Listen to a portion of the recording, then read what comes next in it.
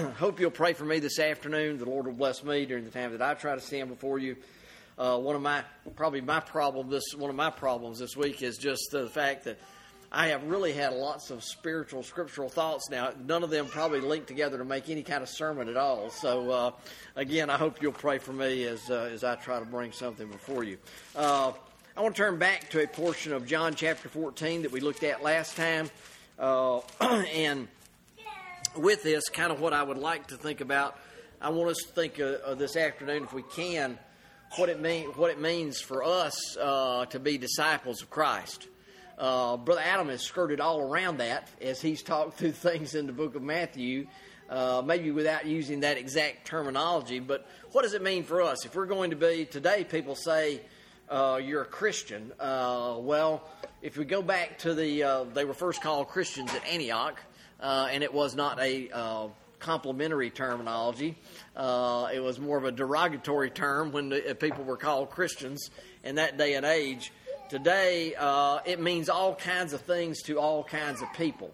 And I'm going to include that to say it means all kinds of things to us here as Primitive Baptist as well. But if we can just take a broad scan across some scriptures this afternoon in a little bit of time, I hope to maybe help us to focus our minds a little more. What does it mean to be a disciple and a follower of Christ? When Jesus Christ says here in in John chapter 14, this portion of Scripture that we used last Sunday, where Thomas was wanting to know, Jesus had told him, I'm going away, and Thomas says, where are you going? Where are you going, and what is the way? We don't know the way. How can we go with you? And Jesus told him, I am. One of those statements that harkens back to the Old Testament, if you will.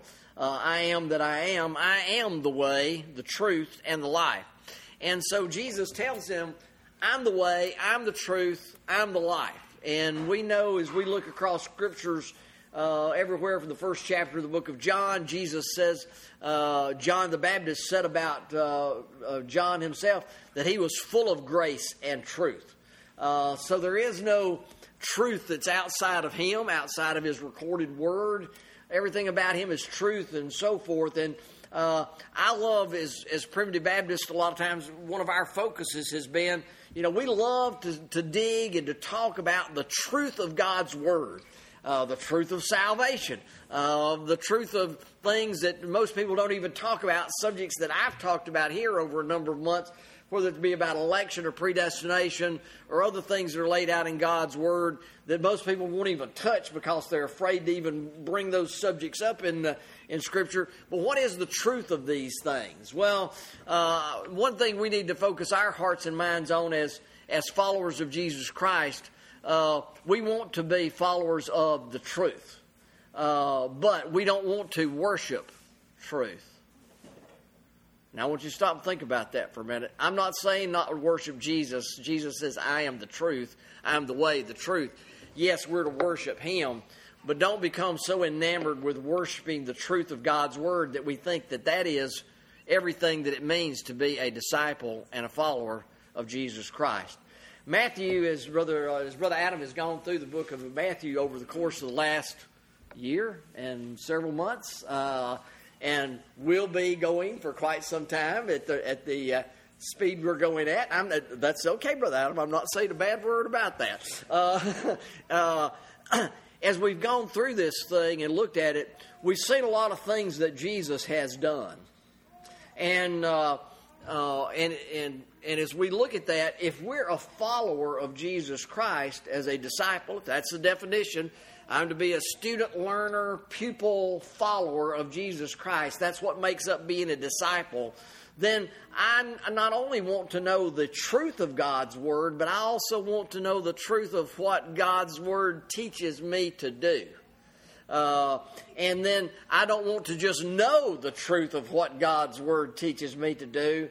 I want to do what God's Word teaches me to do. Because I can't follow Him. Jesus didn't go around just making speeches all the time. Jesus went around helping people, upbraiding people, And he also, because there were times when he confronted people with his own deity, there were times where they chased him out of town.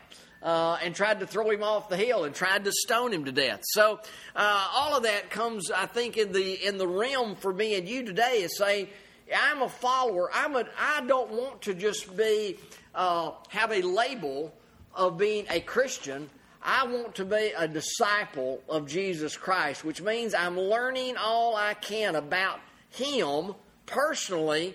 And not only am I learning, then I'm doing something with it as I live here in this old world.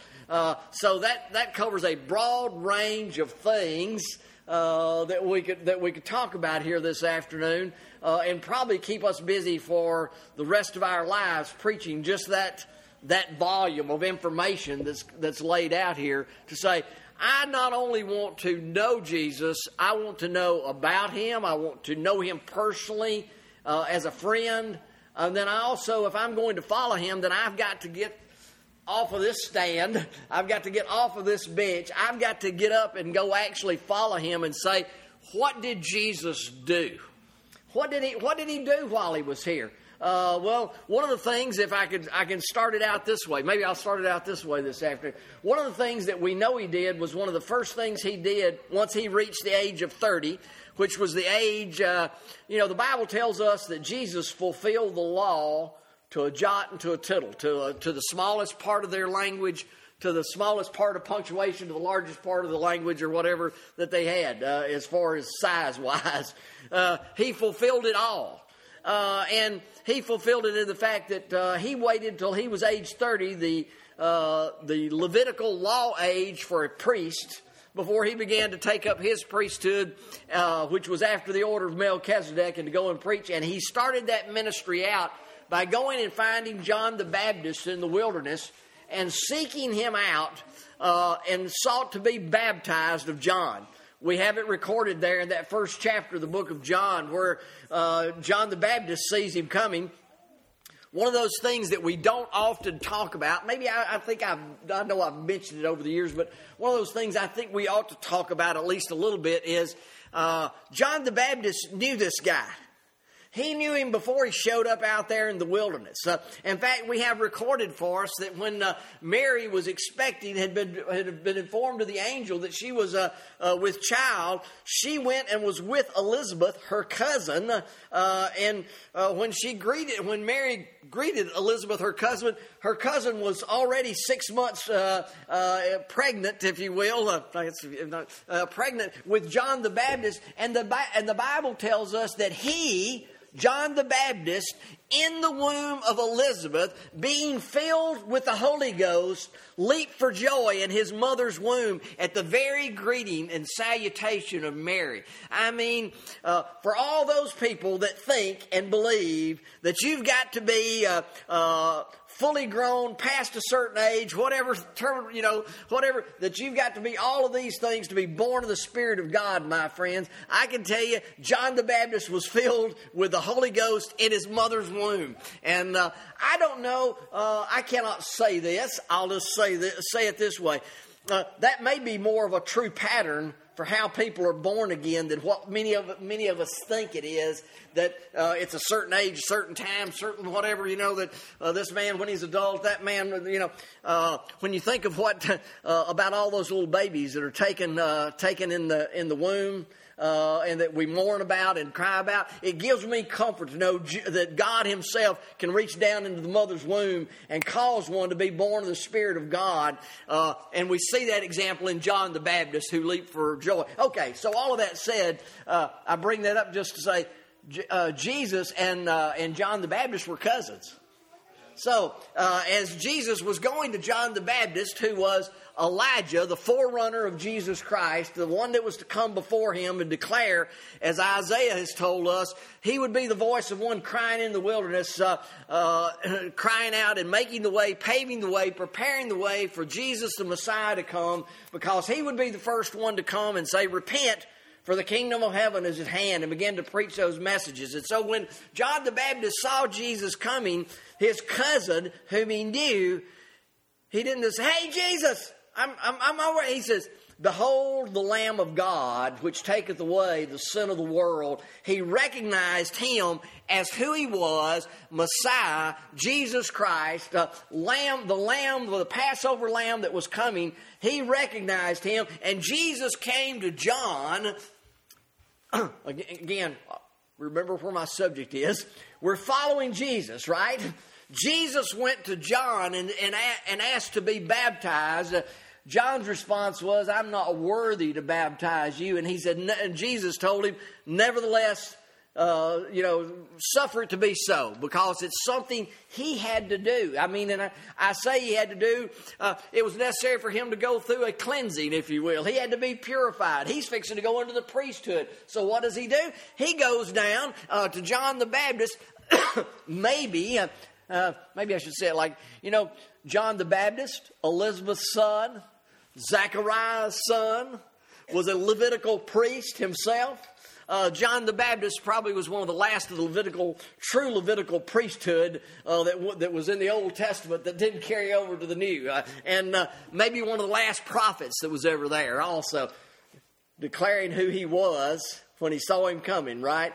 This man, John the Baptist, was an amazing person, and Jesus went to him to be baptized as he began his ministry. So I think if we're following Jesus, if we're going to be disciples and followers of Jesus Christ, if we want to be Christians after that type of terminology, one of the first things we should do is do what Jesus did and take up our cross and follow him. Now, so Jesus then after this, one of the next things recorded for us in Scripture, I know I'm not going to a bunch of Scriptures this afternoon and say, okay, and verse this and chapter that, that's okay.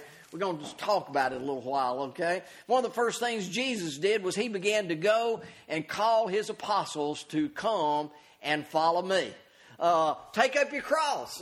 And so he goes out and he finds Peter, James, and John. You notice Peter, James, and John's response to this one that came up and says, "Come and follow me." And not only that, he told Peter, James, and John, "Come and follow me, and I'll make you fishers of men." You think you're good fishers? Peter had been toiling all night, by the way. One of those 2 occasions when he had toiled all night and not caught a thing. And Jesus says, "Come and follow me, and I'll make you fishers of men." And the Bible records that straightway they dropped their nets and started following after Jesus. And how many times do we see James and John and Peter and Matthew and all the other apostles that were called, Matthias, Philip, all of those that were called out to come and be apostles of Jesus Christ?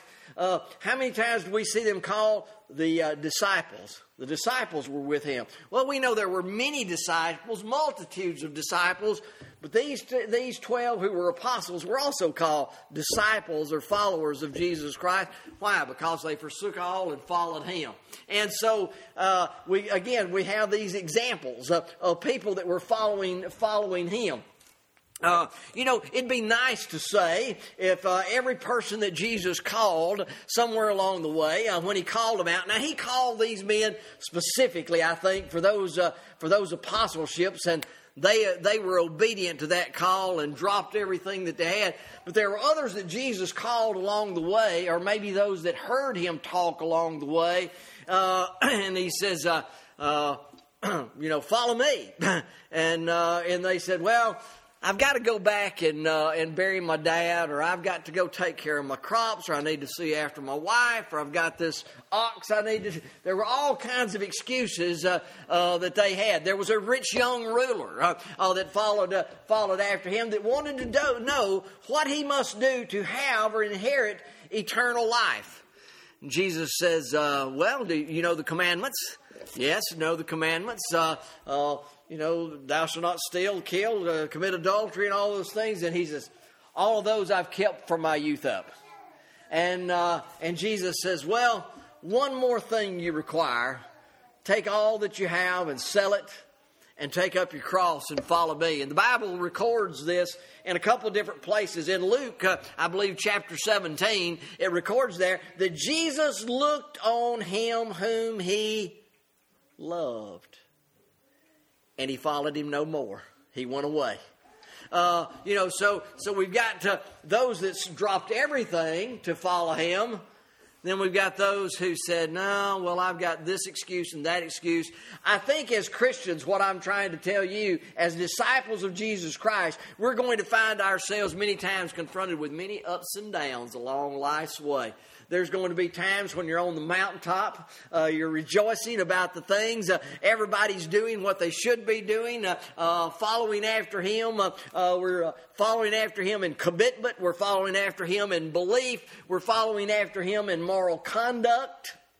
The Bible tells us that in him was no sin, and in him was light and no darkness at all. That's another way of saying the exact same thing. There was no sin in Jesus Christ at all. He was light, and him was no darkness. And we think about that. He was the perfect one. He was the one here that we should be following. There were those that he came to as he taught along the way. There was the woman at the well. We were talking about that earlier. There were things that he confronted them with along the way as disciples of Jesus Christ. He says, come and follow me. And there were times when he went to places that nobody else back in that age and time would even go. The Samaritans and the Jews had nothing to do with each other. 4th chapter of the book of John, if you want to go in and read the whole story.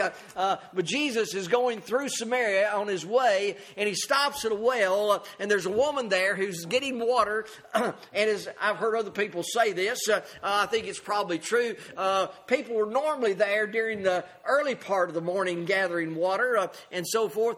She was there in the middle of the day because possibly she was a little bit of an outcast of society. And Jesus comes up to her and asks her to get him a drink of water. Now this was culturally a no-no. But Jesus wasn't into what was cultural. Jesus was in the fact that there was somebody there that was one of his little lambs and one of his little sheep. And he met her along the way. He actually told her to go back and tell her relatives. We don't necessarily think about, sometimes we get the idea in the church here, well, what's the role for the women? Well, the women's role is not to be getting up in the church and occupying the preacher's position. But that doesn't mean you can't go back to your community and your town and your family and so forth and broadcast abroad what great things Jesus has done for you. You might have a better ministry in doing that than some of us who think that God's called us into the ministry might be having many times. So, go back and carry those messages. But he comes to her and says, would you get me a drink of water? And she says, you're asking who you're asking. You're asking the Samaritan woman. Then he begins to tell her all about herself. He begins to tell her that the man she's living with currently is not her husband, but she had 4 husbands, and so forth and so on. As he began to reveal that he knew all about her, she was amazed at the very things. And Jesus' commandment to her, as she departed that place, was go and sin no more. I was telling Brother Rodney, I heard Brother Ronald Lawrence yesterday at Grants Mill use that phrase, no more. And he went through a whole bunch of places. If you ever heard Brother Ronald preach, he can just use all kinds of scriptures. But I told him, I said, one thing that I thought about in that, which is important for us. As God gave the children of Israel, we've been looking at the book of Exodus, as he gave the children of Israel the 10 Commandments over there, he didn't say, the 10 Commandments aren't worded like this. The 10 Commandments do not say, I know it's possible you may have other gods. It'll be okay. I wanted you to have, no other God besides me. But hey, if it's okay, maybe one God beside me will be okay. I understand there's going to be some breakdowns in there along the way. He didn't say, don't steal any more than you have to. He didn't say, don't kill unless you have to. He didn't say, hey, a little adultery here and there, we understand how it is. That's not the commandments, right? The commandments were, thou shalt have no God beside me. thou shalt make no idols, and so forth. Thou shalt not steal. Thou shalt not kill. Thou shalt not commit adultery. All of those things are in the commandments. And I thought, so Jesus comes to this little lady there that has had 4 husbands. The man she's living with now is not her husband. And he looks at her and says, go and sin no more. Now, Jesus knew she was going to sin, right? He was, I think, specifically saying, don't go and continue to have the sin that you've been having anymore. And that was possible for her to achieve that. I believe that. But just the general commandment, go and sin no more. There are several occasions where he healed people. Brother Adam's been talking about some of these healings that we've had. And he would heal a man. There would be an indication that maybe there had been a problem with that man in his life. And he would say, go and sin no more. That was a typical commandment. But what other commandment would you expect the King of Kings, the Lord of Lords, and the God of all gods to say? Would you expect him to say, well, I'm going to heal you, but go and don't sin any more than you have to? No, God's standard, my friends, is go and sin no more. And as we come out of here, if we're going to be disciples and followers of Jesus Christ, we got to know what the standard is. I have a feeling that Nick Saban, I throw Nick Saban out not reverentially, but throw it out as a person that we know about here in our area, in our community. And he has a standard that he requires people. Sometimes it's called the process, but he has a standard that he expects people. And when he puts people on the field to play football, he expects the standard to be, you're going to win. He doesn't put them out there and say, well, I got a feeling you're probably going to mess 4 or 5 plays up, but hey, 4 or 5 plays is okay, this thing, that thing. No, they mess up, he brings them out. So, y'all get the idea. He's certainly not God, by the way. But I'm just saying, having high standards is how you achieve high expectations out of people. And you know what? God has the high standards for you and me. And he doesn't dumb down, water down, whatever other kind of down. He doesn't bring down his standards to say, you know what, I know you can't make perfection, but I'm going to not expect perfection. No, he expects us to have the highest standards possible to say, we're going to take up our cross and follow him. That's the call for you and me. And so sometimes, as we think about being disciples and followers of Jesus Christ, we've got to realize if we're going to follow him, the standard's high. The standard's really high. And so he expects us to strive for all that we can. And you know what the good news is? The good news is God's grace covers all the failures. and he knew that we were going to fail. And so we can live a life where we don't have to be weighted down. Some people in life get weighted down by the expectations. For whatever reason, you've seen the star quarterback come out of high school. Everybody expects him to be a superstar. And when he gets to college, he just doesn't quite have it. And the expectations of what he is expected to do becomes a weight and a burden to him, and he begins to crumble under the pressure. Well, I'm here to tell you, we don't have to crumble under the pressure of God's expectations because God has saved us by his grace. It's not by our works. It's not by what you've done. It's not what you're going to do. And so we can live a freedom, a life of freedom and liberty under the grace of God. And that liberty and freedom is not the liberty and freedom I can go do whatever I want to. That liberty and freedom is to know that even when I fail, God's got me. He's got my back, whatever other terminology you want to use on it. God's got me upheld by the mercy and grace of the Son of God who died for me on the cross. And so now discipleship can become more of a joy. I'm wanting to paint this picture for you so you can realize discipleship is a high expectation that God and Jesus Christ have for us. But shouldn't become a burden to you and me to say, how can I be such a great, wonderful disciple, and yet I'm failing all the time? And as we fail all the time, the Apostle Paul You know, he goes through all the struggles of Romans chapter 7.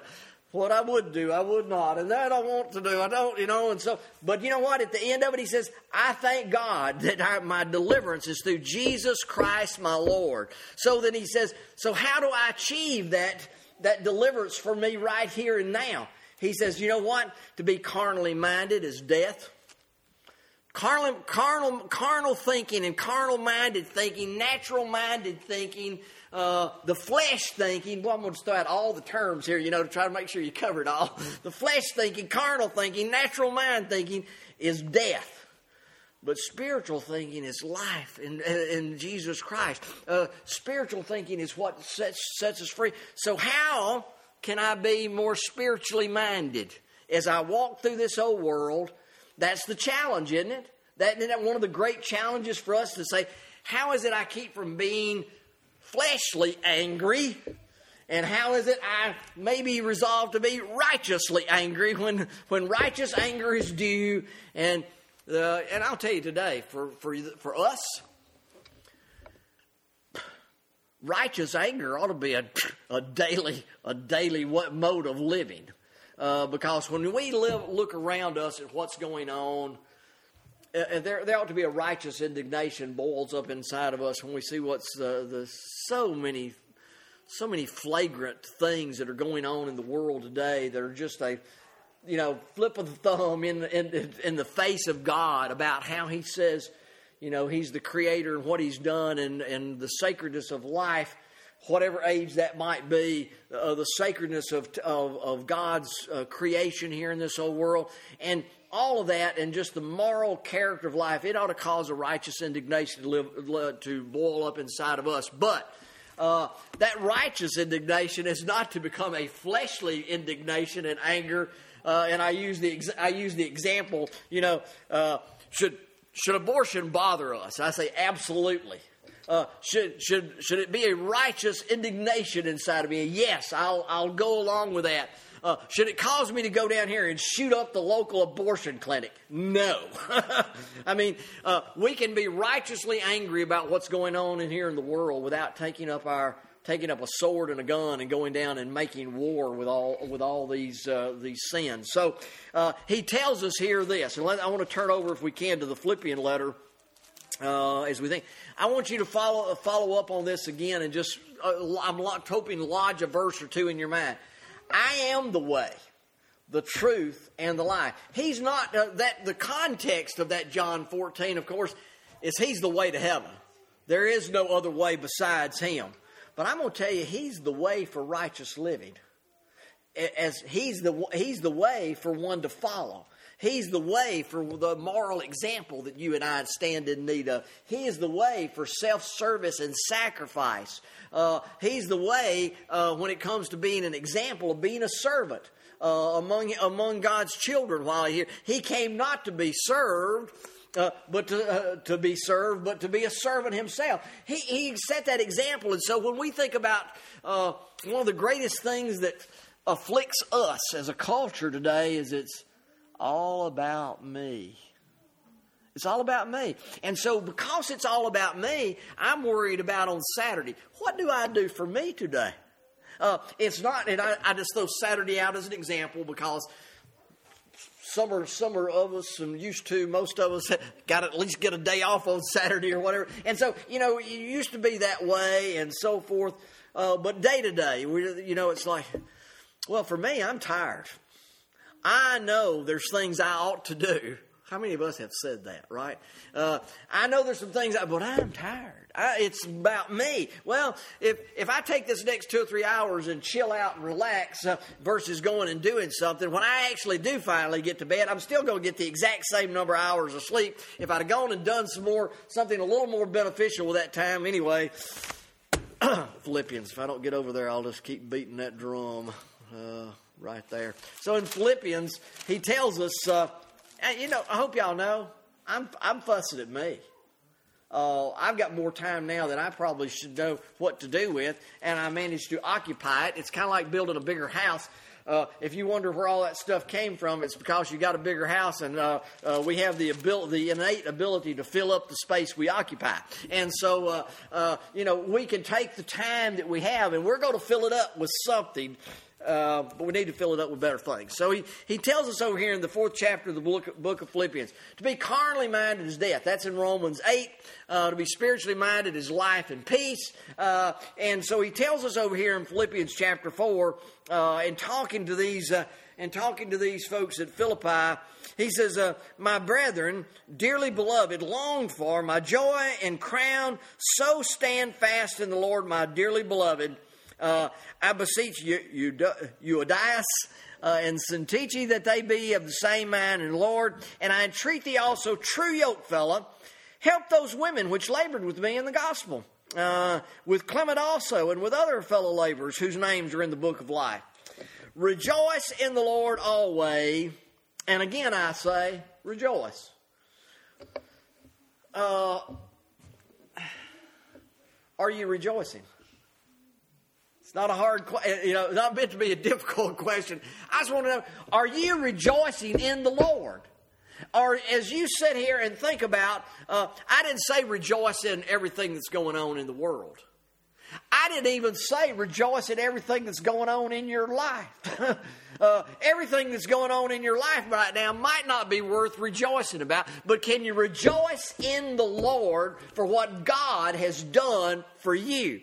And do you think about that? I was reading something the other day about this guy. He says, I get up every morning, and I'm knowing people. He probably intends to do this every morning. But anyway, he says, I get up in the morning and I give praise to God's grace.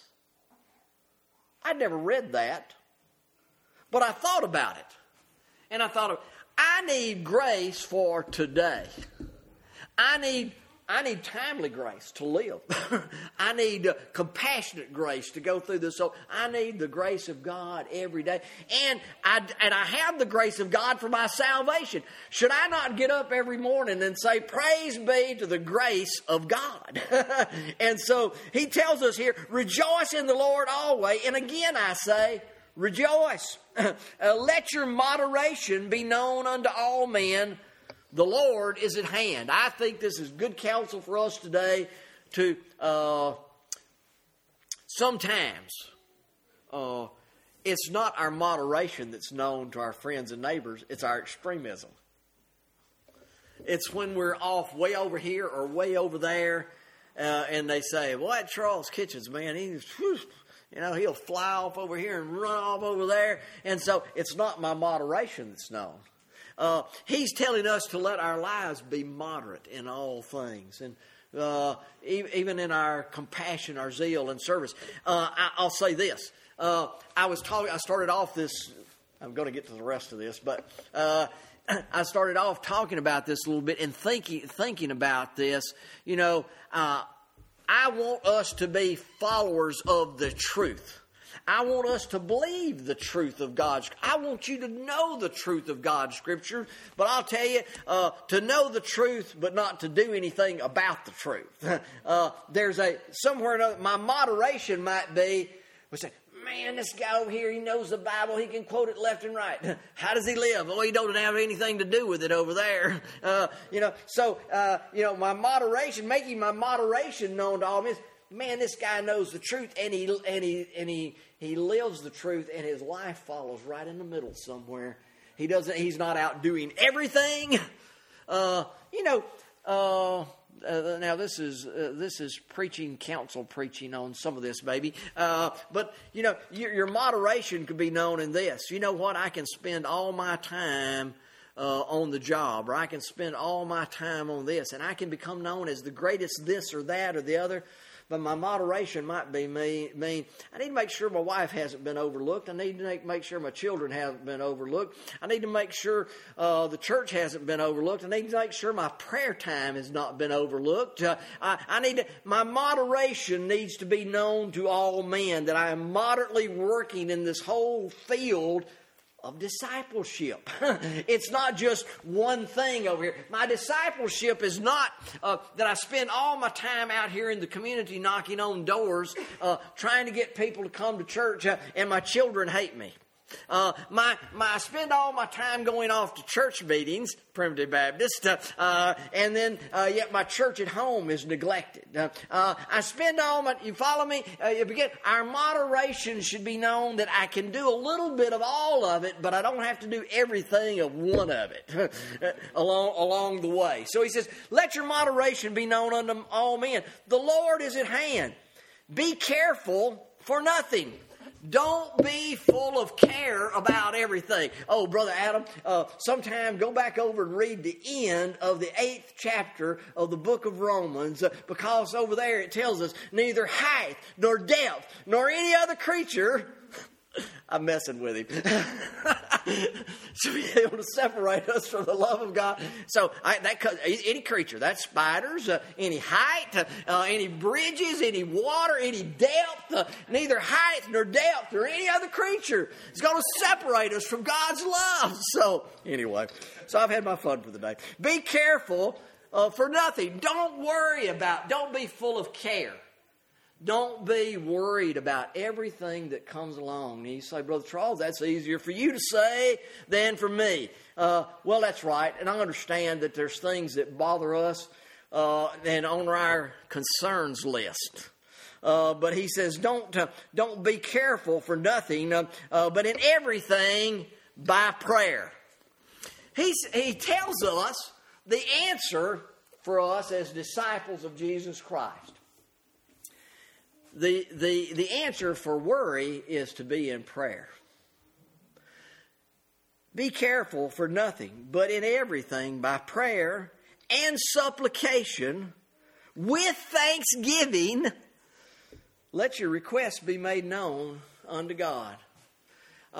Very important for us as we're praying.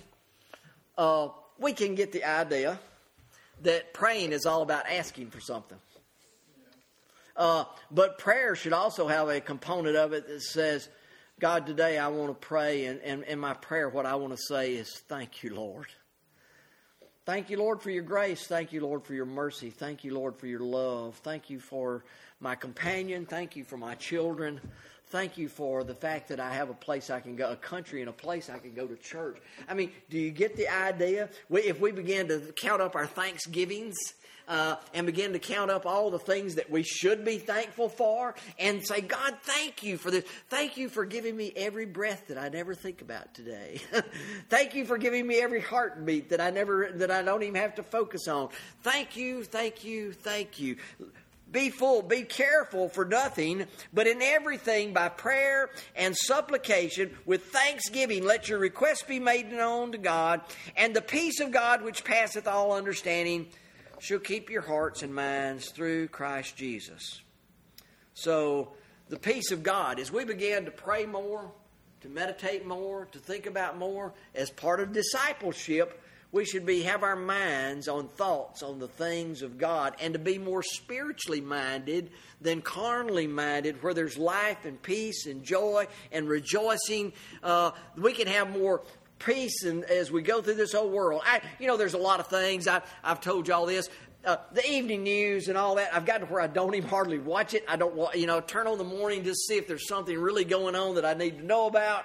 Kind of watch the weather. Okay, yeah, there's storms coming tomorrow. Be in prayer about that. Don't worry about it. Let your requests be made known to God in all of these different ways. Because this old world has got just things that drag us. And he tells us that the peace of God which passeth all understanding shall keep your hearts and minds through Christ Jesus. You can have a whole lot more peace here in this old world if you're trusting God for the outcomes of what comes down the way. I saw... social media is a thing that you can laugh at, and sometimes it can be disturbing and all this other stuff. On this, in our neighborhood, Brother Ronald, in case you don't know, they have the next door neighbor. You can get on the next door neighbor for our little neighborhood, and people put things on there, let you know what's going on. So last week or two, there's been a break-in over at this house, and a break-in over at this house. And lady right down the street from us finds out that somebody was in a car at the unoccupied house right next door to her house the other night. And she says, "This is terrifying." Well, it was like 2 houses down the street from me, and I wasn't terrified at all about it. Do I have a concern that, somebody's snooping around there? Yep, got a concern about that. But I am not terrified by the fact that somebody in an old beat-up pickup truck was out there the other night wandering around, peeking in windows and doors and all this kind of stuff. Why? Because I trust God. I'm trusting Him. I trust God, and I have an alarm on the house. God didn't tell me to be stupid, by the way. I got locks on the doors. I've got the security on the house, and God said, "Don't be stupid just because I told you I'm watching over you." Okay. But I'm trusting God. And so He says, "And the peace of God, which passeth all understanding, shall keep your hearts and minds through Christ Jesus." Finally, brethren, and I'm going to give you the end part of this before I give you the middle part of this. If there be any praise, if there be any virtue, if there be any praise, think on these things. If you want to know how to be more spiritually minded so that you get through the trials and troubles of life here, and you're saying, "Well, okay, Brother Charles, I see it says to be more spiritually minded. Be carnally minded is death, but be spiritually minded. But how can I be more spiritually minded?" Think on these things. Finally, brethren, whatsoever things are true, whatsoever things are honest, whatsoever things are just, whatsoever things are pure, whatsoever things are lovely, whatsoever things are of good report, if there be any virtue, if there be any praise, think on these things. I'm going to tell you, if you just sum that list up, tie a bow around it and say, you know what, if I'm going to think about things that are true, honest, just, pure, lovely, and good report, I got to be thinking about Jesus Christ just a little bit. And if I think about my Savior a little bit more, I'll be more spiritually minded. I'll be more thoughtful about reading God's Word. I'll be more thoughtful about, I want to be a follower of Him, which means I need to be doing some good in my community. I don't need to be approving everything. In fact, if I may have to reprimand some people along the way, and it could be that they want to run me out of town because I'm telling them the truth of God's Word. But if I'm going to be a follower of His, I've got all that in front of me. I've got joys and sorrows. I've got peace and comfort. I've also got possible persecution. They killed him, by the way, at the end of his ministry. Just so you know how it worked out. Now, I know he gave up his life. Okay. And I know he did it on purpose. But I'm just telling you, God came down here to serve you and me. And He did that in so many different ways. He healed so many. He confronted demons. And all of that. What a blessing that it was that He was here. Now, He just asked us, take up your cross, follow me. I'm telling you, as we think about, I've watched a lot of war stories, movies, so forth over time. And you know, the really great leaders, a lot of times, they didn't stand in the back and point out where they wanted everybody to go. They got up front and said, "Come follow me." Best leader in the world while he was here said, "Come follow me." And that's what He asked us to do. Follow Him. He's not going to lead you the wrong way every time. May God bless you is our prayer.